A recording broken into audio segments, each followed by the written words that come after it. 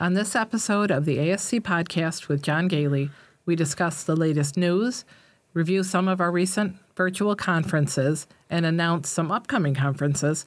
In our focus segment, we discuss the anesthesia crisis in ambulatory surgery centers with a lawyer who talked to us about legal and contract issues, and we also interviewed two nurses who provided some practical suggestions to deal with the current situation.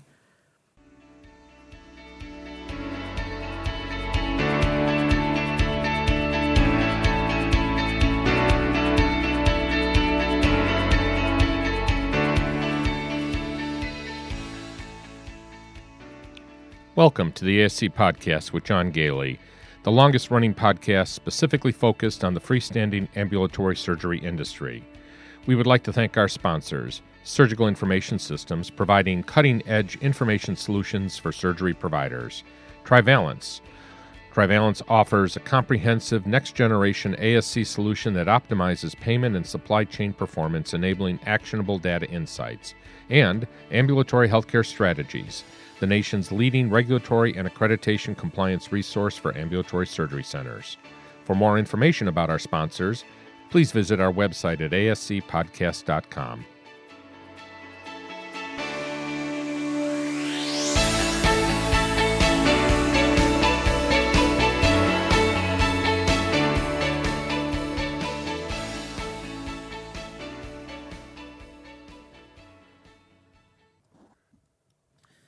Welcome to episode 207 of the ASC podcast with John Gailey for November 21st, 2023. Recording from our studios in Spencerport, New York. This is Sue Cronkite, co-host of the ASC podcast with John Gailey and operations manager for Ambulatory Healthcare Strategies. We would like to remind our listeners that the ASC regulatory environment is a rapidly evolving landscape, and the material presented in this episode is based on the most current information available as of the date of recording. As such, it is important to recognize that this information may be subject to change, and we advise all ASCs to stay up to date with the latest regulations and guidelines issued by the relevant regulatory bodies. Joining me today is John Gailey, the owner of Ambulatory Healthcare Strategies and one of the most respected experts in the ambulatory surgery industry. With over 30 years of experience, Mr. Gailey has authored over 10 books on the ASC industry and is a sought-after speaker on regulatory accreditation and finance issues. So we just finished 2 live virtual conferences last week. We did the Introduction to Finance and Accounting for Ambulatory Surgery Centers and the ASC Conditions for Coverage and Interpretive Guidelines Conference. None of which had a short title. No, but we had great attendance at those, didn't we? They were our second or third most attended conferences in the history of us doing this, so that says a lot. And we just had a lot of good feedback, from it. Had a lot of great questions. I mean, that's the nice thing when you have a large audience is that you tend to get a lot of questions, and some of them were. I really do enjoy it when I get questions that challenge me, and it kind of first of all keeps me awake and engaged, and it certainly makes things relevant for the audience. So.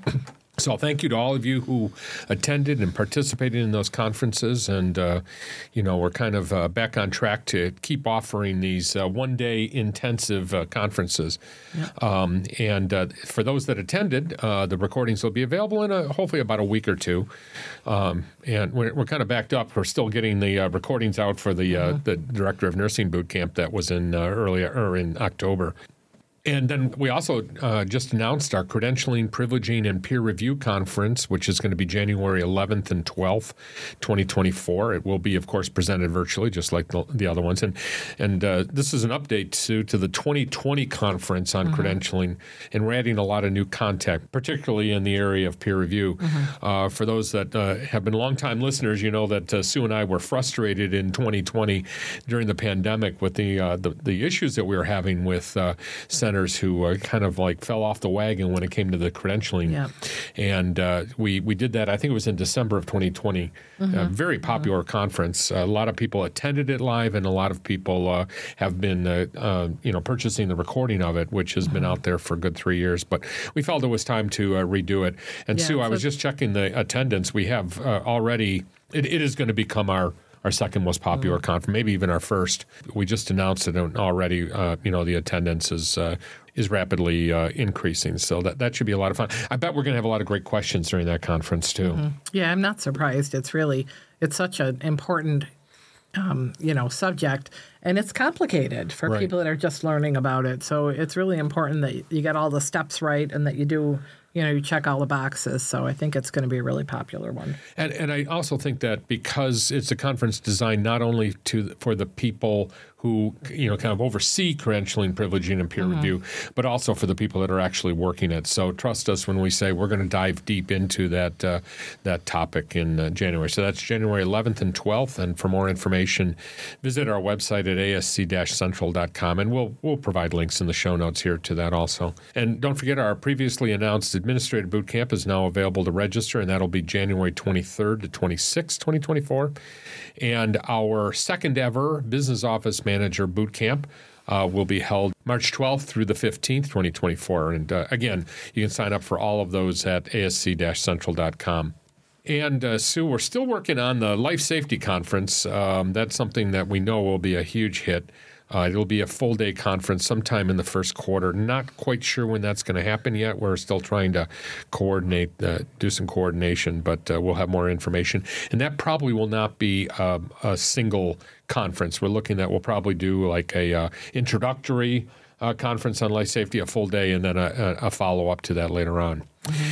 And we are recording this the week of Thanksgiving. And, of course, we want to wish everybody a wonderful holiday. I can't believe that the year is coming to an end, and you are already working on the Christmas decorations, I can see. So Sue loves her Christmas decorating. So, it is. This year seems to have flown by, at least for It has, me. And it's going to be a busy rest of the year, too. So. Yeah. You've got a granddaughter coming soon, very soon. Yep. And that's going to be, and I have another grandchild coming. Don't know what sex yet, but she'll be coming in April. So, we'll see how all that works out. So why don't we check in on our recent news? Tell me what's going on, Sue. Okay. Well, first, I just wanted to mention that AORN is having their Cyber Week sale from the November 20th to the 27th. They have 40% off memberships and discounts on their books, too. Each book is a little bit different. So check out their website if you're interested in that. I can't believe that we're, like talking about sales now. I mean, where have we gone in this? But anything we can do to save you money, of course. And the ARN organization has been a wonderful organization to work with over the years. And of course, we do a lot. I mean, we use their resources extensively, and definitely want to make sure that you have a copy of the most recent copy of the ARN standards. And the membership is great to have, I think. So I just figured there's probably most organizations have at least somebody that has a membership. Right, and you should, especially because of the number of times that we quote or refer to ARN standards. Mm-hmm. Mm-hmm. And an important subject, I feel like, as we all try to recruit and retain our nurses, there was an article on workplace bullying. So according to a recent article in Becker's Clinical Leadership, workplace bullying, specifically among nurses, is continuing to rise. Per this article, approximately 30% of Americans report being bullied at work, and that number increases to 43% in remote meetings and email. So I guess it's kind of like anything with social media, or when you're not face-to-face, maybe people feel more likely to say things that they wouldn't in person. I don't know. Wow. The Workplace Bullying Institute, which I didn't know there was such a thing, also noted that approximately 65% of workplace bullies are in supervisory roles. Bullying behavior can range from incivility to being overtly mean. Historically, I think most nurses know this, nurses have been described as eating their young, quote unquote, with seasoned nurses taking it upon themselves to initiate new, inexperienced nursing personnel, much as they experienced early in their careers. And now with the long hours, staffing shortages, high-stress conditions, and the increasing risk of patient violence, this has only intensified recently. So allowing such practices can negatively impact the facility by causing loss of valuable personnel during a time of severe staffing shortages. Helping personnel to feel like they belong and are valued can help the facility retain nursing personnel. So to combat this bullying epidemic, the article recommends having policies in place that prevent bullying and harassment, as well as a clear code of conduct. A see something, say something environment is highly beneficial to minimizing or eradicating bullying in your organization, along with education regarding psychological safety and encouraging staff to report incidents of mistreatment can really help the facility to hold employees accountable for their actions. Facility leadership must follow up on all claims of workplace bullying and or harassment promptly so that personnel feel heard and continue to speak up in such situations. So for further information, please refer to the full article published November 10th, 2023.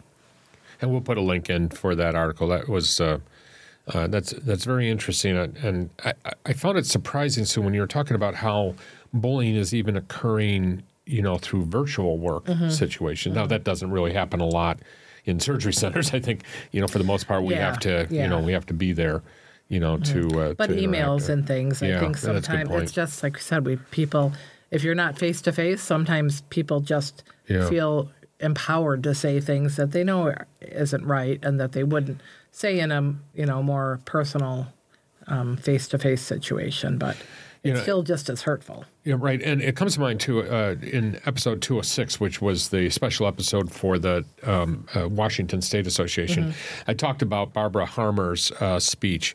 She did a great speech. I think it was called Nurse Manager Accountability. Yeah. A nurse manager is more than a title. And if you have a chance to listen to it, we didn't have an opportunity to do actual interviews there, so I had to paraphrase the woman, who is a good friend. And I hope I did her justice, certainly. But she talked about the importance of, good leadership, strong leadership, and how often people get very frustrated in the job. And I think that's what ultimately leads to, this bullying, is that if they're not happy, they take it out on their coworkers. Though there is still that, eating their young issue where they feel like everybody has to go through what they all did. I know, and it's so strange. Did you ever experience that in your? I didn't, but I was in pediatrics. Yeah. Which I really think, because even the doctors when I was in the hospital in pediatrics, the doctors even treated the nurses with a lot of respect. Yeah. It's almost like they were afraid not to, because they knew they really relied on them. But I know in labor and delivery, I've heard that a lot, which surprised me too, because I had always thought that'd be sort of a warm, fuzzy environment. But, so I think in a lot of situations it is there, but I was fortunate not to, for the most part. Yeah, I think there are a couple, but I think it's important, as you were saying, in today's environment where it's hard to recruit nurses in the first place, and we're competing, with other organizations, and the word gets out. Everybody knows, where the good places to work, where the it's not published anywhere, but it's certainly known in the community. Yeah, and whether you it's other nurses or it's your doctors, right? You want people to feel comfortable and not be afraid of. One person can really change the whole dynamic. Yeah. And I saw Medtronic and Covidien have both reported laryngoscopes, which were meant to be discarded or sold as scrap metal, have been stolen. So I guess they had these, sitting stored somewhere being ready to be scrapped, and they were stolen. These instruments did not pass safety tests, and they were not meant to be sold. Some of the devices have been listed for sale on social media sites such as Facebook Marketplace. The FDA has posted a recall for these instruments, and they stated all the defects and failure modes are not known to the firm because they were stolen from the intended scrap. As such, it is not possible to rule out the major failure modes that may lead to inadequate airway support, cardiopulmonary arrest, and death. The companies involved are urging healthcare providers to purchase only from authorized distributors, which you would think is obvious, but I have heard people mention before, like, they got a good deal on something, and they may figure it's from, this named from this one company, but if it didn't come straight from them or another reputable person, you really don't know. I mean, I've never heard of this before, but I guess. I have visions of people buying things off the back of a truck in the middle of the night. I know. I certainly hope that we're all buying from legitimate sources. But again, but this was Facebook. Not that Facebook is legitimate, but I mean, it was posted, and people probably figure, well, they're here, they're posting it, they can't be hiding anything. But obviously, well, and we've heard issues with people buying things off of eBay. And again, eBay, does a wonderful job, but but they're not. There's nobody vetting the seller. Mm-hmm. And according to an article from NPR, November 2nd, the drug shortages are still a major challenge for healthcare. The American Society of Health System Pharmacists reported there are 243 different drug shortages as of November 1st. Although the numbers have improved since the summer when the shortages were at an almost 20-year high, some pharmacists are saying the situation is worse than they've ever seen it before. One of the worst things about the situation is the types of drugs that are in short supply. And these include oncology drugs, that are commonly used in chemotherapy, and some medications used on crash carts.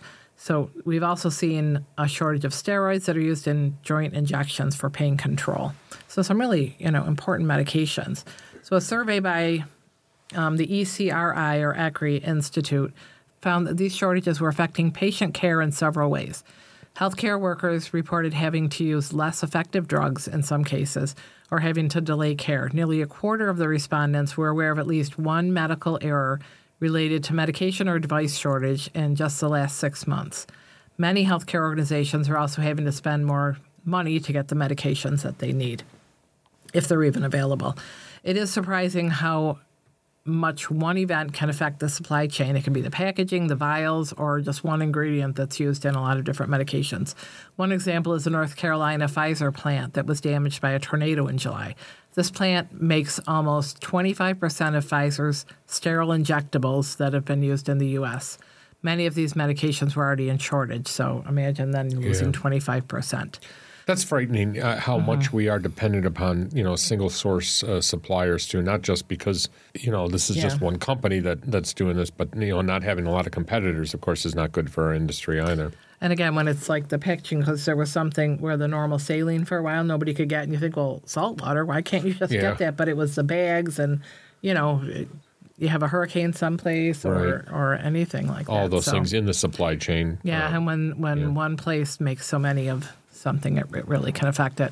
There really weren't any answers to the problem in the article, but of course we recommend keeping a decent supply on hand without having so many that you risk them expiring before you can use them or, make them in more short supply for other people. And from a safety standpoint, be very careful when having to change the concentration or the form of a medication that you commonly use or switching to a new medication that your staff make sure that your staff is well trained and the new medications are clearly labeled. Of course, reach out to your pharmacy consultant for help with any shortages you run into. Sometimes they can suggest another source or can help you decide on a similar drug that would work for you. Yeah, and I think that emphasis on pharmacy consultants, I know not all states require pharmacy consultants, but we have found they can be very, very helpful in these situations because they have a tie-in to the industry and they'll know what's going on. And I think another point I want to make is that with the supply shortages, especially with drugs, people are, purchasing alternative drugs that they might not be familiar with the packaging, might not be familiar with the doses. And again, I have to emphasize again when I am doing a survey, making sure that when you pull the injectable out of the vial that you are really labeling carefully and making sure that the person who drew it up is recorded there with their initials as well as the time that they pulled it up. Because especially if it just changes the concentration, that can be very confusing. If it looks similar to the medication you were using, or it is the same medication but a different concentration, it'd be very easy to overdose or underdose. Right, and I've actually been peripherally involved in some lawsuits that have resulted from some of these things as an expert witness. So it is, and these are surgery centers, so these do happen even in our environment. And speaking about things that happen in a surgery center, Sue, I was reading an article. It's actually from June of this year, but I thought it was kind of important to bring it up just because of some lessons we could learn from it. So a former nurse was ordered to prison for stealing fentanyl at a Florida outpatient surgery center. And this was reported in an online newspaper called TC Palm, which is affiliated with USA Today. It was an interesting article. And here's what happened. A former registered nurse was charged in the previous year, in 2022, with tampering with drugs while working at a Florida outpatient surgery center. And she was ordered to federal prison for 4 years after the judge rejected her families and her pleas for leniency. So they had said, this is, something that, she promises not to do again. But she did have a history of drug abuse, and unfortunately that history included activities within the healthcare field. And so the U.S. District Judge also sentenced her to serve an additional 3 years of federal supervision after she was released from that 4-year prison sentence. And she was accused in a federal indictment of switching vials of fentanyl for saline, which were intended to be dispensed to patients for the purpose of pain relief during medical procedures. And according to this article, the indictment claims that between February and April of 2022, then replaced the fentanyl with the saline and returned the adulterated vials to be used during a medical procedure, which, of course, had an impact, I'm sure, on the patient's pain relief. Mm-hmm. She did plead guilty in April of 2022 to a count of tampering with the consumer product, and her theft was discovered after staff found a box of 25 vials were missing. I mean, the pain control issue obviously is the main thing, but also, how careful was she? Like, is there an infection control risk here because she was putting something in there that wasn't supposed to be and she was accessing it, and then how... who knows how long it was then stored after that. Right. And, there's a whole lot of scary things. Well, and there's just so many other questions I have is like, how did people not realize that she had popped the cap on it? She would have had to have put it back. So, but I think the reason that I wanted to bring this up again, and I know we've talked about drug diversions and we just talked about a couple episodes ago, is just that we need to realize that this is happening in surgery centers. It could happen in your surgery center. It's happened in some of our 80 surgery centers that, Ambulatory Healthcare Strategies works with, and we have wonderful staff. These are not poorly run surgery centers where this happens. It happens in organizations that you probably least expected. And by the way, it happens among people that you almost always least expect to do it. So if you noticed, obviously, one of the first clues would be if patients don't seem to be getting the pain control, and if it's one person you don't know, do they just have a lower pain threshold? But if you begin to see that, kind of a pattern going on. Well, and that makes a break. My passion, your passion is quality improvement, and these are the types of things we are monitoring, and we just can't take them in a lax attitude. We should be monitoring these things, and investigating further if you have some suspicions. So hopefully everybody can. I think what was also surprising is that he gave her an actual prison term. Mm-hmm. That's a lot of time in prison, 4 years in prison. But, so I think you should be educating your staff on these things. You should be talking about, how to identify a potential problem, and of course make sure your impaired impaired employee policies are up to date in this area. Yeah. So we know that the anesthesia crisis, as we now call it, is getting worse, and ASCs are already starting to confront issues that include a shortage of anesthesia providers and an increase in the number of anesthesia groups that are requesting stipends or additional money beyond what they're getting paid by the insurance company or the patients. And these issues have been widely discussed in recent state association meetings. I think I've been to about 4 or 5 association meetings, and that certainly is something that is being talked about both during sessions as well as in between sessions. So for this episode, we decided to show 2 interviews from recent meetings: an interview with an attorney that provided a legal overview of the anesthesia contract issues, and an interview with clinical leaders in a New Jersey ASC who talked about some practical ways that they are addressing their anesthesia challenges. So let's take a short break, and when we get back, we'll talk about our anesthesia crisis.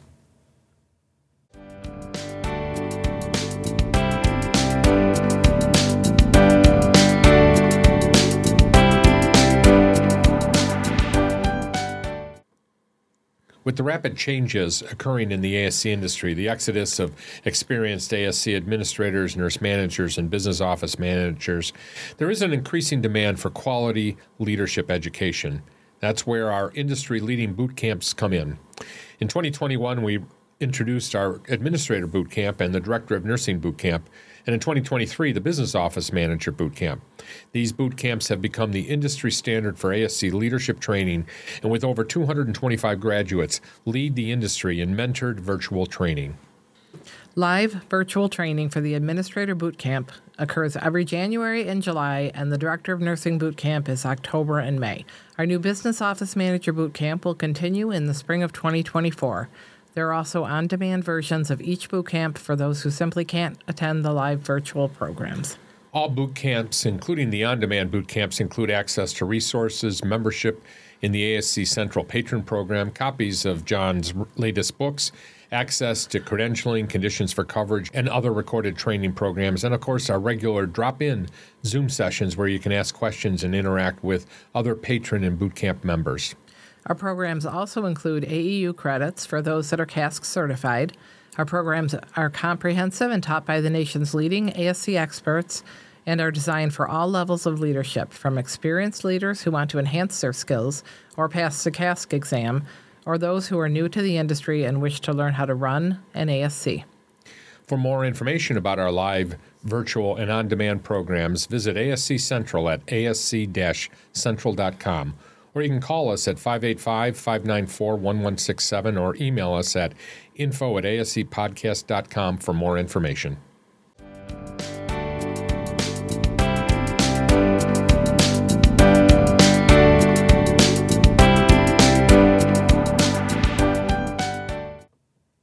As we noted in our first segment, we know that the anesthesia crisis, as we now call it, is getting worse, and ASCs are already starting to confront issues that include a shortage of anesthesia providers and an increase in the number of anesthesia groups that are requesting stipends. I have attended a number of state association meetings this fall, and it seems that a major topic in all of these meetings is anesthesia. In fact, a lot of the discussions between sessions and during the lunch break seems to be centering around complaining about their problem and the difficulty they have in resolving it, as well as how few solutions there tend to be out there. In talking to many of the experts who have been studying the anesthesia situation, we're being told that there really is no quick solution. It was noted that the education system is just not producing enough new anesthesia providers to cover the loss of providers to retirement and providers simply leaving the field. And while we do see an increase in the number of anesthesia people going into the anesthesia profession, it could take really a decade before they're fully able to resolve this issue. And we're already hearing that some surgery centers have had to cut back on cases or move their schedules around in order to accommodate this situation. We've even talked about things like even conscious sedation, like nurse-administered conscious sedation might be a solution to it. But, you know, we recently had a situation in Pennsylvania where the Department of Health in Pennsylvania has actually told a surgery center that they cannot do conscious sedation anymore, or nurse-administered conscious sedation, which will just exacerbate an already difficult situation in that state. So for our focus segment, we pulled two interviews that we've done during state association meetings over the last 2 months related to the anesthesia situation. So our first interview was with Mark Beckman, an attorney who talked about some of the contractual issues surrounding anesthesia. And we recorded this interview during the New York State Association meeting of ambulatory surgery centers in October of 2023. I'm here at the New York State Association of Ambulatory Surgery Centers annual conference in Albany, New York, and I have Mark Beckman here with CCB Law. I have a long history with CCB Law, and my dear friend Bruce Smith, who I've known for many, many years, could not make it because I understand he's got a big birthday right now. So he assigned you to do this. He did. I think he's on a camel somewhere in the Sahara Desert. Well, that sounds like a lot of fun if you like deserts. If that's what you're into. So when I talked to Bruce, and you and I hadn't actually talked directly, but when I talked to Bruce, I said, give me a fun title for probably a boring, a topic. It's not going to be boring, but it could. The world is fascinating. That's right. So he came up with the title, No Gas, No Cash, Adventures in ASC Anesthesia. And what we're talking about now, we've been talking during this entire conference so far, and it's only half a day gone, about what we're referring to now as an anesthesia crisis. We know that anesthesiologists are short supply. Many of our surgery centers, maybe I'm assuming many of our listeners are getting notices, that they're no longer going to have the support of the anesthesia group they had before. So looking at alternatives or looking at opportunities out there to change their existing models, and sometimes they're being forced to do that. So that's where you come in. And I wish we had answers. Yeah, I guess that's one thing we should state. We're fielding more questions than having answers at this point. Yeah. And I think it's a testament also to how fast the world of healthcare can change. Right? It wasn't that long ago where the roles were reversed. Yeah, right. Exactly. And also, different specialties are feeling it differently. Right. Right.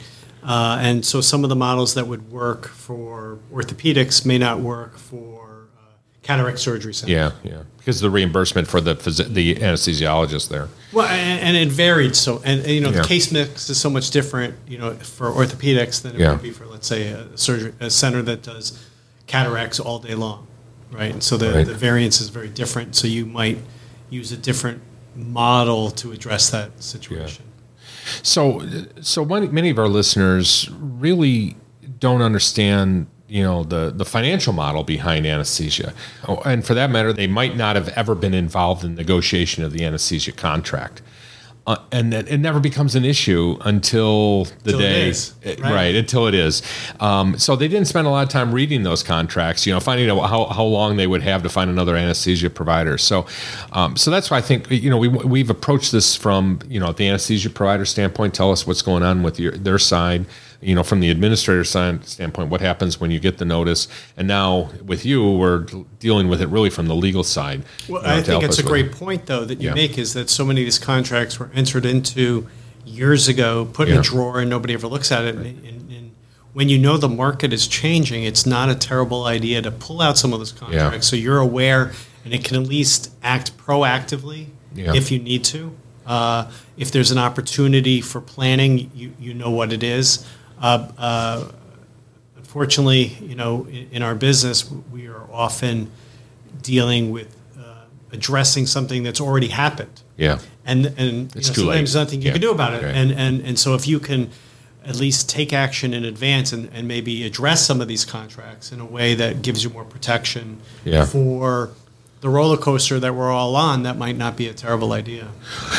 So let's start with that, is because even those organizations that are not going through an anesthesia crisis yet, there's a good chance that they will in the future. When they're looking at that contract, what should they be looking at? Even if they recognize, just because they know they can't change it doesn't mean they don't look at it and understand what the risks are. What are they looking for?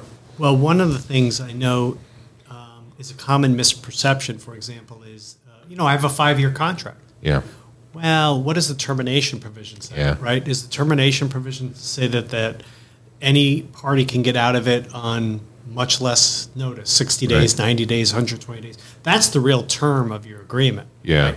Right? The days of a no-cut contract, if you would, I think are over. Yeah. And then there's also some of the more objective versus subjective provisions that you might want to take a look at. So, as an example, do you have other opportunities to ensure that the anesthesia services are going to be acceptable to your surgeons? Is there a clause, for example, that requires the anesthesiologist to work harmoniously, and that's a very subjective term, harmoniously with the surgeons, and what happens if they don't? What's your recourse? Disruptive physicians, that's a real issue in healthcare, and you want to be prepared for the what ifs in that respect. Even if it's not a breach of the agreement, do you have some rights? Yeah. Well, and you bring up an interesting point also from that standpoint, is that what happens when the doctors disagree about the care of a particular patient, or they feel like the anesthesiologists are being too strict about the patients that they want to be seen at the surgery center. Those are things that should be dealt with in that contract. That's a big issue, and also depends on who's the supervising physician. Sometimes the surgeon has taken on that responsibility. In that instance, they obviously need to ensure that they have the last say, because they're ultimately the responsible. With a CRNA, for example. Yeah, right. Yeah, when they're not, when you Which don't have is very common, right? So talk a little bit about talk a lot about some of the other models that are out there. The traditional model is that you don't even hire. You have a contract with an anesthesia group, comes in, they provide anesthesiologists, and you don't. I mean, that's kind of it. You've appointed a chief of anesthesia, and everything else is taken care of. But that world is changing very dramatically. Like in a traditional hospital, right? Yeah. There'd be the surgeon comes in, he does his thing. The anesthesiologist, she comes in and she does her thing. They really don't have a relationship, a contractual relationship with each other. They're just members of the same medical staff, and they're both billing independently. Correct. And there's no financial relationship. And so it wasn't that long ago that in some specialties, for sure, the surgeons were wanting to own a anesthesia practice right, separately, or they were managing that practice for a fair market value fee. Now, as you know, the tide has turned a little bit. And so one of the things that I would suggest is, can you make your anesthesiologist your partner, right? And feel like your partner in some way, so that whichever way it ends up going in the next 5 years, you're in it together. Yeah. But some of the models would include fixed subsidy. They would include income guarantees. Right. They would case guarantees. Recruitment assistance, all of which have to be properly documented and evaluated for fair market value because of anti-CAPEX statute concerns in particular. But they can all be done if done correctly. Yeah, and having a lawyer involved as a trusted advisor throughout this whole process is important. Always. You would never hear me say otherwise. No, I know. But honestly, we would rather be in a position where we're your partner also. Yeah, right. That's it. And that we may not have the answers, but we can help walk you through the issues, and we can talk about them together. Too often this happened. Now what do I do? That's right. I say, well, it's too late to do it. Yeah. So there's always something that can be done, but you'd rather be proactive than reactive always. So there's a lot of conversation right now about the movement away from anesthesiologists, since they're so hard to find, and then movement towards CRNAs, which, by the way, they're hard to find too. But many centers have realied on anesthesiologists over the years and have had to consider changing that structure, and perhaps not even ever having an anesthesiologist involved. Maybe like in the state of New York, where we're talking right now, the CRNA has to work under the auspices of a physician, be it an anesthesiologist or the physician, the operating room physician. Right. Every state's going to be different on that issue. Right. Now in New York, technically, to my knowledge, there isn't a ratio that's specific, but the insurers, are changing those ratios. So where it might have been 1 in 4 for certain insurers, maybe now it's 1 in 3. Right. And so that's going to also dictate the market. Right.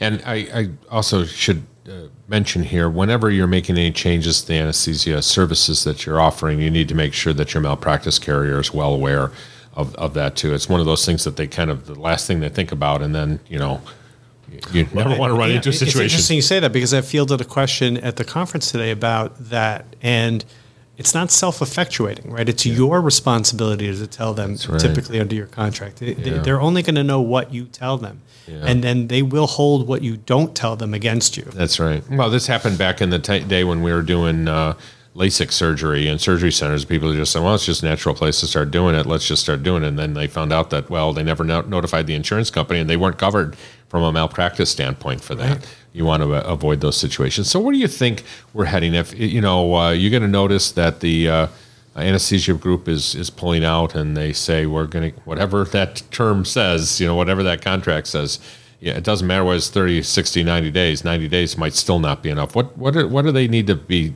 doing, to protect themselves? I mean, one thing obviously is to make sure they look at that contract first. But again, if you can lock them up, right? And this is where you'd rather negotiate while you're still friendly than not, or they've gotten a better opportunity somewhere and it's too late. So maybe lengthen those terms, lengthen those notice provisions, and sweeten the pot a little bit. Again, talk about expansion, talk about recruitment assistance. If you're seen as their partner, maybe you'll gain some goodwill that way. The other thing, one of the things that I don't know what the future is going to hold, because of what's going on at the federal level with the FTC. We are seeing some heightened enforcement against some national anesthesia company providers, maybe whether they're in private equity backed or otherwise, where if they've been asserting their market leverage to the point where insurers get upset, the first place they run is to the government and cry antitrust. And we are seeing, there was a case just a couple of weeks ago reported in the New York Times in Texas about the FTC bringing an actual lawsuit now against, I think it's U.S. Anesthesia Partners, and Mm-hmm. naming their private equity backed transaction partners. So even though the case is in Texas, the private equity company was in New York. And so we're going to see some news about that as well. And I think I was at a conference last week with a lot of DOJ and OIG people telling me to expect more of the same. Yeah. So that might change the market again. Right. What are you seeing with regard to ASCs and the owners of the ASCs, hiring anesthesiologists or CRNAs directly? What is the complexity of that? How does that work? Is that an option? Is it a viable option? What risk might they have? It's definitely a viable option, but the other thing that you're seeing at the same time is restrictive covenants maybe going away, and so where you before might have been able to take more advantage of that, they're going to play the market just like anybody else, and you're not going to have the ability to as easily lock them up. Employment is just that. It's for as long as I want it to be, and if I don't want to work for you, even if I have a contract, no court is going to make me work for you. Yeah. And the price is going up, and price we know, going up. Yeah, absolutely. and we saw it. One of our centers, they just finished negotiating a contract, hadn't signed it yet. And the CRNAs came back and said, by the way, we're leaving. And because we just offered $50,000 more a year, what are they going to do? Well, come up with $50,000 a year and renegotiate the contract you already negotiated. So the only potential recourse in some of these areas would be if you have a longer term contract, whoever hired them might be in tortious interference with your contract. Yeah, good point.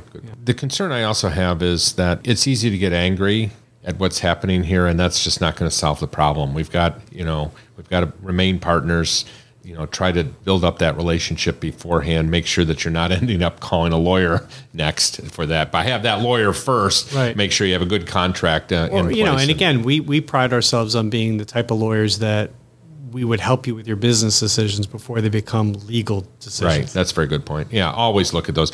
We've been talking a lot about in our company and in the podcast about certain agreements. This is a little bit off topic right now, but the medical staff bylaws, the operating agreements, which I'm sure you work on in your career. Those are documents. I'm often pulling them out for new clients, and I say, my God, this hasn't even been looked at in 20 years, and you're not doing anything close to what it says here. So be very careful. Absolutely, and they'll be held against the center as well. Right. And it's tied in when you're trying to enforce, some of those medical staff expectations. Yeah, exactly. I think the medical staff bylaws in particular, and those are the ones I find that are often just completely forgotten. They throw it in a drawer and they don't look at it for 20 years. The operating agreement, because it involves the relationship between the partners, that's a little bit more current. But the medical staff bylaws, which totally affect what's going on with the anesthesia group. We only did them because we're obligated to do them, not because we care what they say necessarily. And so we just got something off the shelf, which is not helpful, right? And they might not have even gone through a lawyer. That's frankly, right. Often, I find that so. Or even more importantly,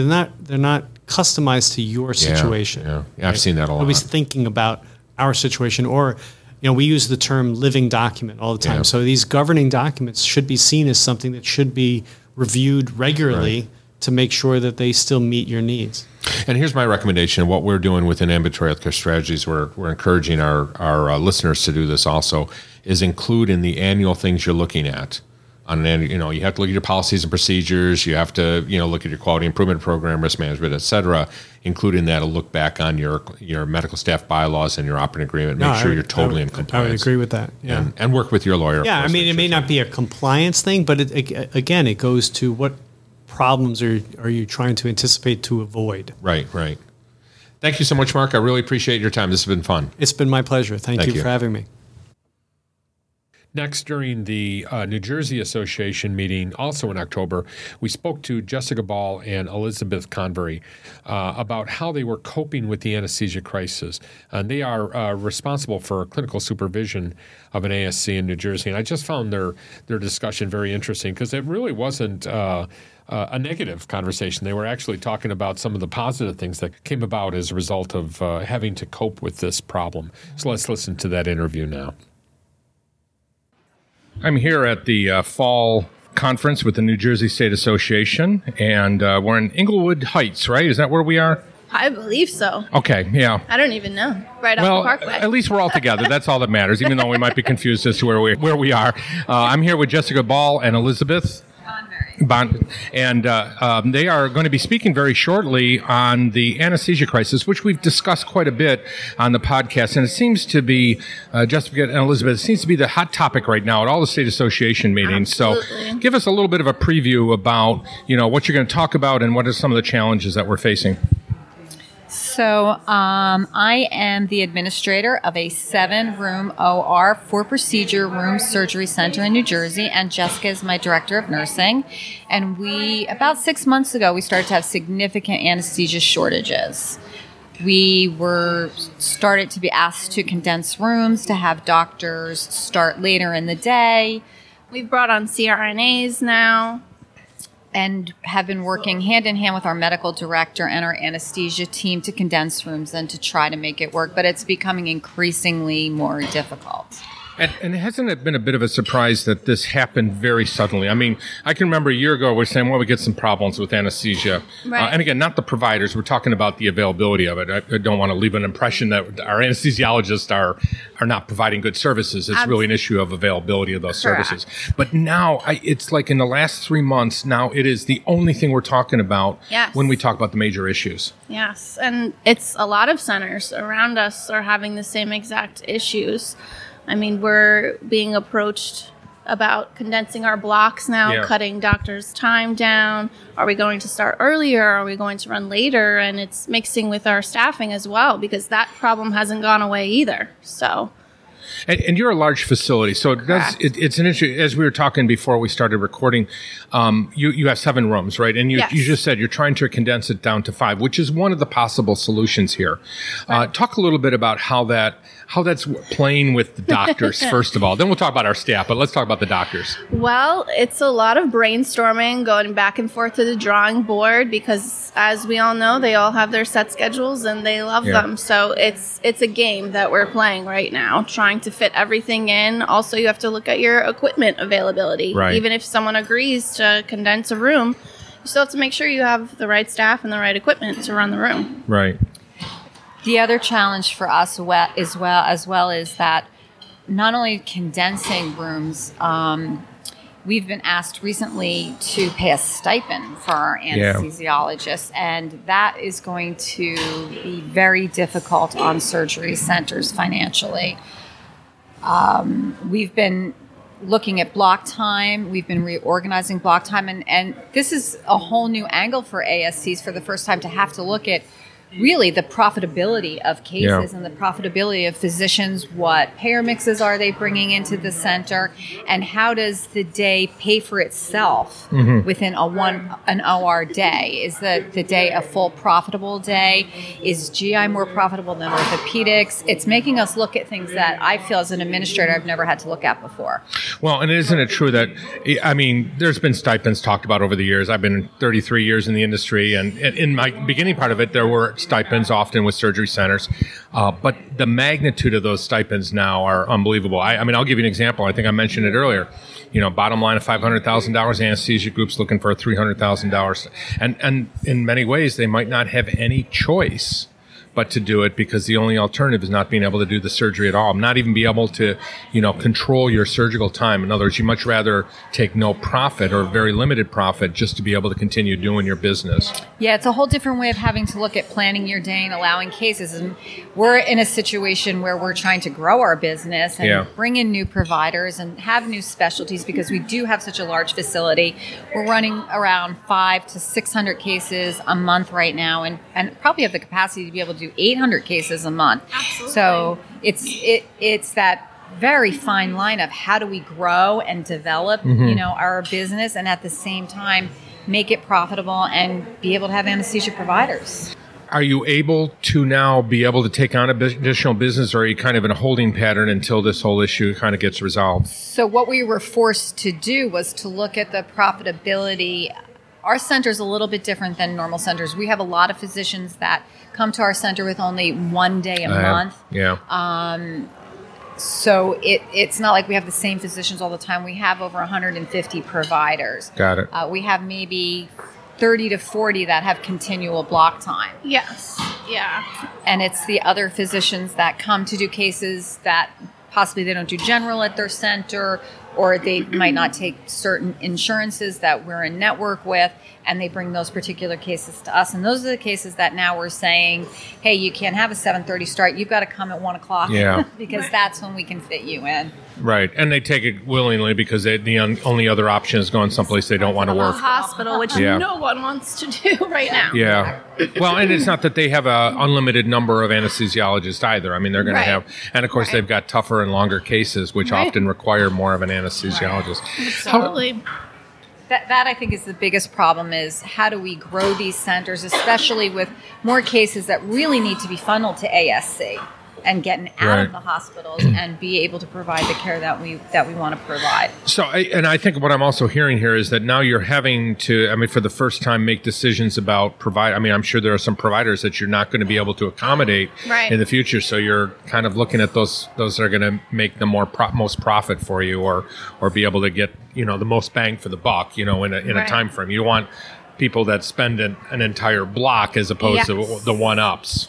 Yeah, and that's where the new players are going to come in. If they can provide that and do that, we'll have time for them. So tell me how it's going over with. So you went from an all anesthesia model to now partially CRNAs also. Yes. How's that been working, and how's it going over with your physicians? It's been working very well. I would say communication is key. That was one of the biggest things when we started out. We communicated with our surgeons that it was going to be happening, so they were aware. We have had nothing but positive feedback from my end, right? We have our model is 3-to-1, so we have one anesthesiologist with 3 CRNAs. The CRNAs have been wonderful. Yeah. They've been wonderful. The only thing, the twist to this too, though, is that now that I'm getting involved with the finances, is that CRNAs, a lot of them are per diems and locums. Yeah. And they are demanding very high paid salaries for the day. So at some point, some of the per diem or locum actual physicians are a better bang for our buck, if you want to say. Is that interesting? CRNAs, it is interesting. So does it really help? I'm not sure. How is this impacting your staff, your nursing staff, or because obviously the way your day is looking is changing around? Well, our nursing staff, so far we've been able to work our schedule out to where it's not affecting them too greatly with working super late nights or anything like that. We've really been able to efficiently crunch in our schedule so that it doesn't affect them. Yeah.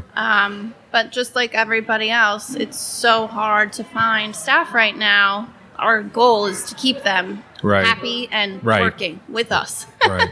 And our administration team is all nurses. Yes. So the other day I had my scrubs on and I was doing vitals in the OR. Jessica scrubbed into cases.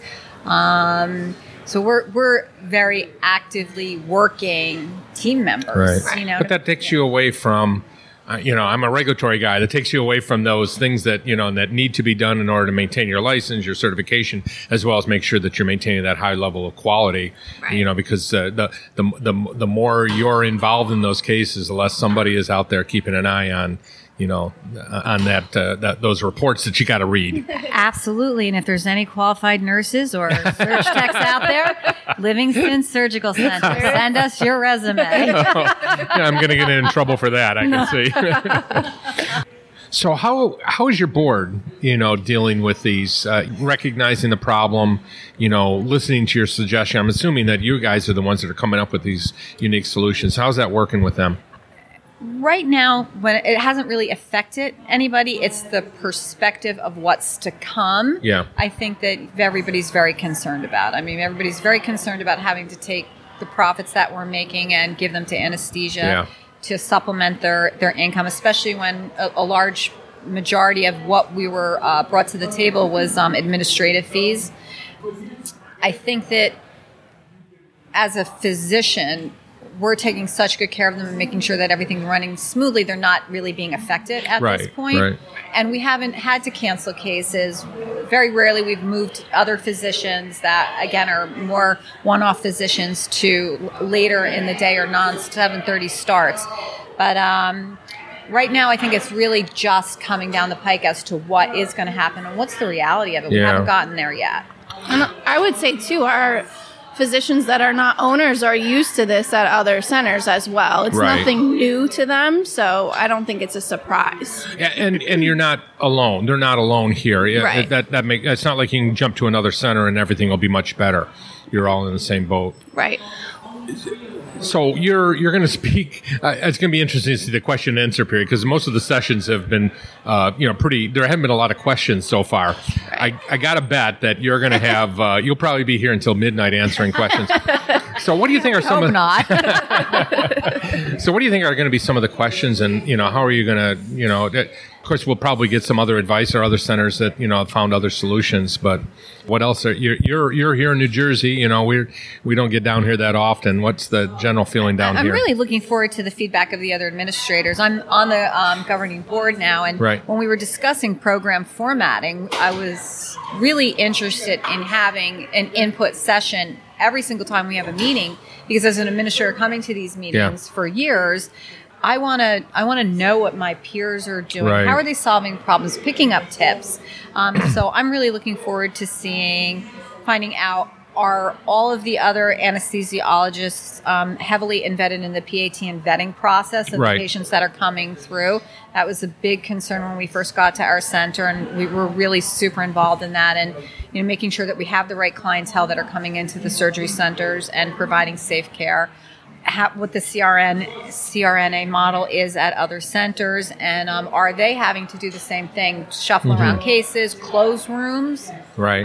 It's going to be, I'm looking forward to find out what other people are doing, and then how we can rally as an association together to overcome this issue collectively. It was interesting. One of the earlier sessions, they were talking about the reportable events that occur in the state, and one of those is lack of staff. If you have to collect down, did you catch that too? I caught that when I posted. Yeah, I said that. I mean, that would be very interesting to see when that data gets back to the Department of Health, if they're able to do anything with it. I mean, I'm not quite sure what the solution is. Getting higher anesthesia reimbursement, of course, will help.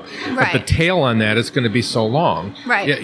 What we really want is we need more anesthesia providers and more CRNAs, but it's not like you can snap your finger and suddenly they show up, I mean, in one sense, it's a grueling task and exercise on a daily basis, but it has been beneficial to the overall financial aspect of the center, because you're really forced to look at, this is how many staff I have, this is how many anesthesia providers I have, and this is how I'm going to plot my day. Like, the attention to detail that's going into the scheduling right now has really helped us financially. That's a really interesting takeaway, because now you've had to become more efficient with your resources. Absolutely. Even down to looking at same-day cancellations with the PAT process, it gets deeper to make sure that you're not the more you get into that those anesthesiologists are always working. That you take. So that's an interesting. Let's delve into that just for a minute. What other ways have you tried, or are you experimenting with, or you're thinking about, that your staff can help make the anesthesiologist more efficient? Well, we having stocking anesthesia carts, preparing for their day, helping people with turnover time so we can get cases moved in a more rapid, safe pace. But the whole thing is being able to get more. Like I just did a financial report, and I was like, it's not about case volume right now. It's about quality over quantity. Yeah, right. And having the correct cases and the correct providers and the correct staff. So the attention to detail. We're at a point right now, like year to date for staffing and medical supplies, we're under budget greatly. Wow. So that is a plus. That has been a plus. That's an interesting take on it. You're kind of basically saying that you've been forced to become more efficient, right? Because the more efficient you are, the easier it is for you to fit the anesthesiologist or the cases into the anesthesiologist you have, and staffing. But I guess that's one. There's a golden lining and everything. Right. That's our little our silver lining. It is the silver lining. I mean, us being involved more in the rooms, while it does take us away from regulatory things, it is teaching us more, working with the staff, seeing what they're doing, how they're doing it, and how these physicians are working has taught us a lot. Well, and it frees you up. I mean, eventually because doing it means that you're going to be able to find ways to improve that efficiency. Right. Efficiency Absolutely. also. And it has really developed a very tight team. Yes. When you're back there and you're working together with your team all the time and they see, hey, it doesn't look like I'm going to get a lunch today, and she pops in and we make sure they get that lunch and we take care of them, has provided a really positive culture at our center. So those are the good takeaways, right? Yes. Yeah. I guess that's a good way to end it. Always try to end it on a positive note. Elizabeth and Jessica, thank you so much for taking the time. Thank you so much for having me. Thank you. Super fun. Thanks. Thank you.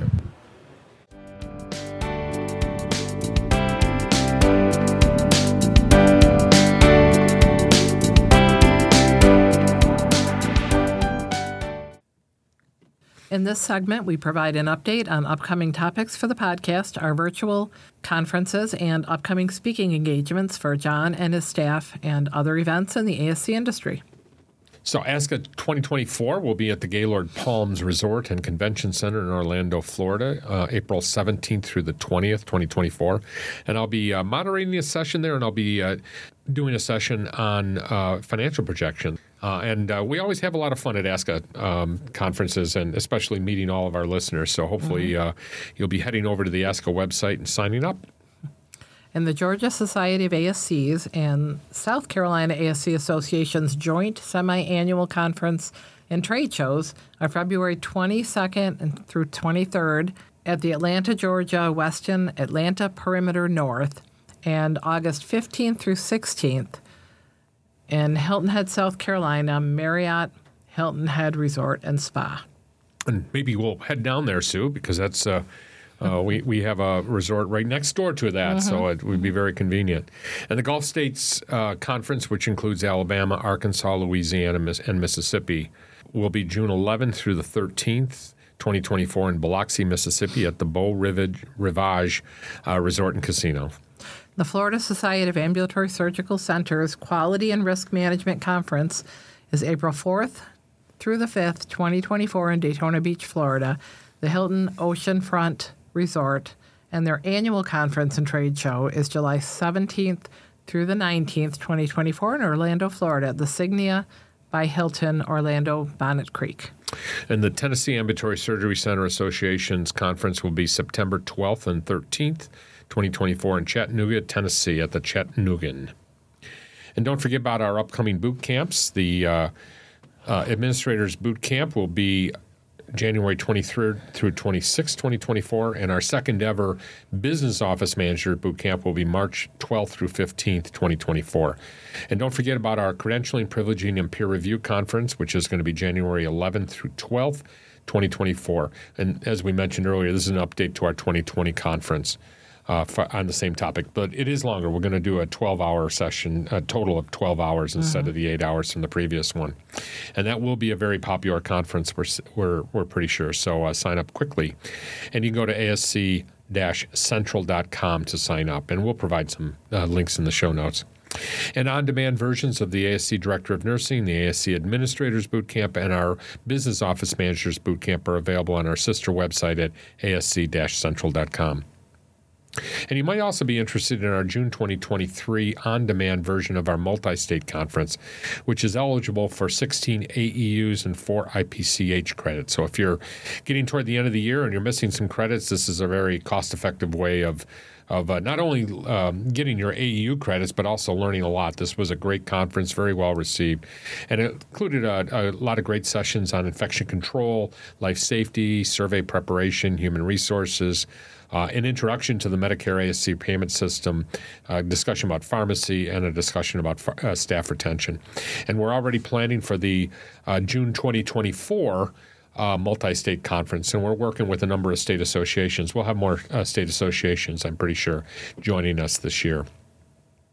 And a reminder to everyone to become a patron member of the podcast. The Patron Member Program is an exclusive membership website that provides a one-stop ASC regulatory and accreditation, compliance, operations, and financial management resource for busy administrators, nurse managers, and business office managers. And resources include access to many of our virtual conferences, various links to important information, policies and procedures, forms, and fire disaster drills. And membership helps to defray the cost of producing the podcast, including our wonderful research staff, our travel costs to conferences, the expensive equipment that we have to maintain to keep this program going, as well as the production costs. And for more information, you can visit asc-central.com or ascpodcast.com. Thank you for joining us on this episode of the ASC Podcast with John Gailey. And if you found this episode informative, please share it with your friends and colleagues in the ASC industry. And don't forget to hit that subscribe button so you never miss a single episode. And we'd love any feedback about our episodes or ideas for future episodes by sending us an email at comments@ascpodcast.com. We'd like to give a special thank you to our great team here who make this podcast possible. Our sound editor, Susan Cronkite, our executive producer, John Gailey, and our dedicated research team over at Ambulatory Healthcare Strategies, Susan Cronkite, Jenna Alvarez, Judy D'Ambrosio, Alex Borneman, Zach Calritis, Jim Masters, Amy Durbano, Lori Rodericks, Kathy Foti, Donna Macchio, and Christina Norman. Our music is provided by Media Sushi and Mike Noah, and the ASC Podcast with John Gailey is hosted on Podbean and is available on all major podcast platforms. Thanks for listening. This episode of the ASC Podcast with John Gailey is sponsored by Surgical Information Systems, Trivalence, and Ambulatory Healthcare Strategies. Surgical Information Systems provides cutting-edge information solutions for surgery providers. Trivalence offers a comprehensive next-generation ASC solution that optimizes payment and supply chain performance, enabling actionable insights. Ambulatory Healthcare Strategies is the nation's leading regulatory and accreditation compliance resource for ambulatory surgery centers. For more information about our sponsors, visit our website at ascpodcast.com. This podcast is an educational and operational tool and is not intended to be a comprehensive resource for all rules, regulations, and standards that an ambulatory surgery center must meet. The advice provided should not be considered as, nor does it constitute, legal advice or opinion. When reviewing specific situations involving legal and regulatory issues, attorneys and other professionals should be consulted. This has been a production of Eden Group Development. All rights are reserved. If you are interested in advertising or sponsoring the ASC Podcast with John Gailey, please email us at info@ascpodcast.com. We would love to hear your questions and comments. Please email us at comments@ascpodcast.com.